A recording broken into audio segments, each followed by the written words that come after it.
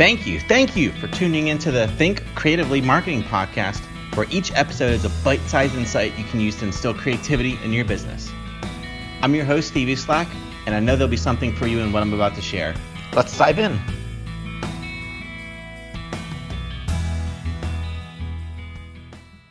I'll be the first to admit, thinking creatively is hard.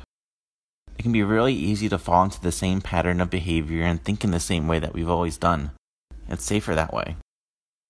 Doing so means you think you're taking less risks of a campaign not working or your team falling short of your goals because of something that didn't work as well as you expected it would.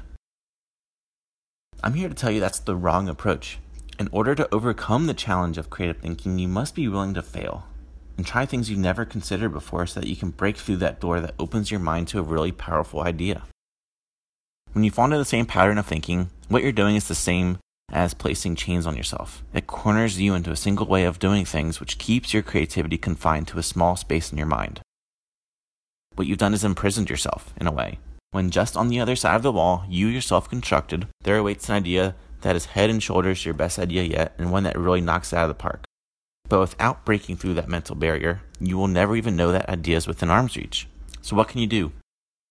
It starts by believing in yourself and having confidence in what you're talking about.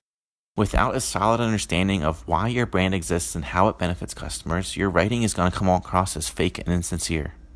Take a step back and examine your way of thinking. Consider the needs of your customers because at the end of the day, that's what it's all about. Take a snapshot view of all your activities and weigh how effective each is performing.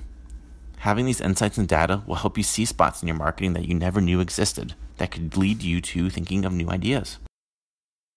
This is a very practical approach and simple approach that I use quite often to keep myself fresh and always looking at things from outside the box. Ask yourself, does my messaging really reflect my why? Will people understand the reason my business exists and how we are different from others? Does that message resonate with my ideal customers? Could I be doing something else, doing something differently? This can all be done in 10 minutes a week. Nothing groundbreaking here. Just spend 10 minutes a week in reflection and creative thinking, and I promise you it'll help you to think outside the box and approach things with a new vision.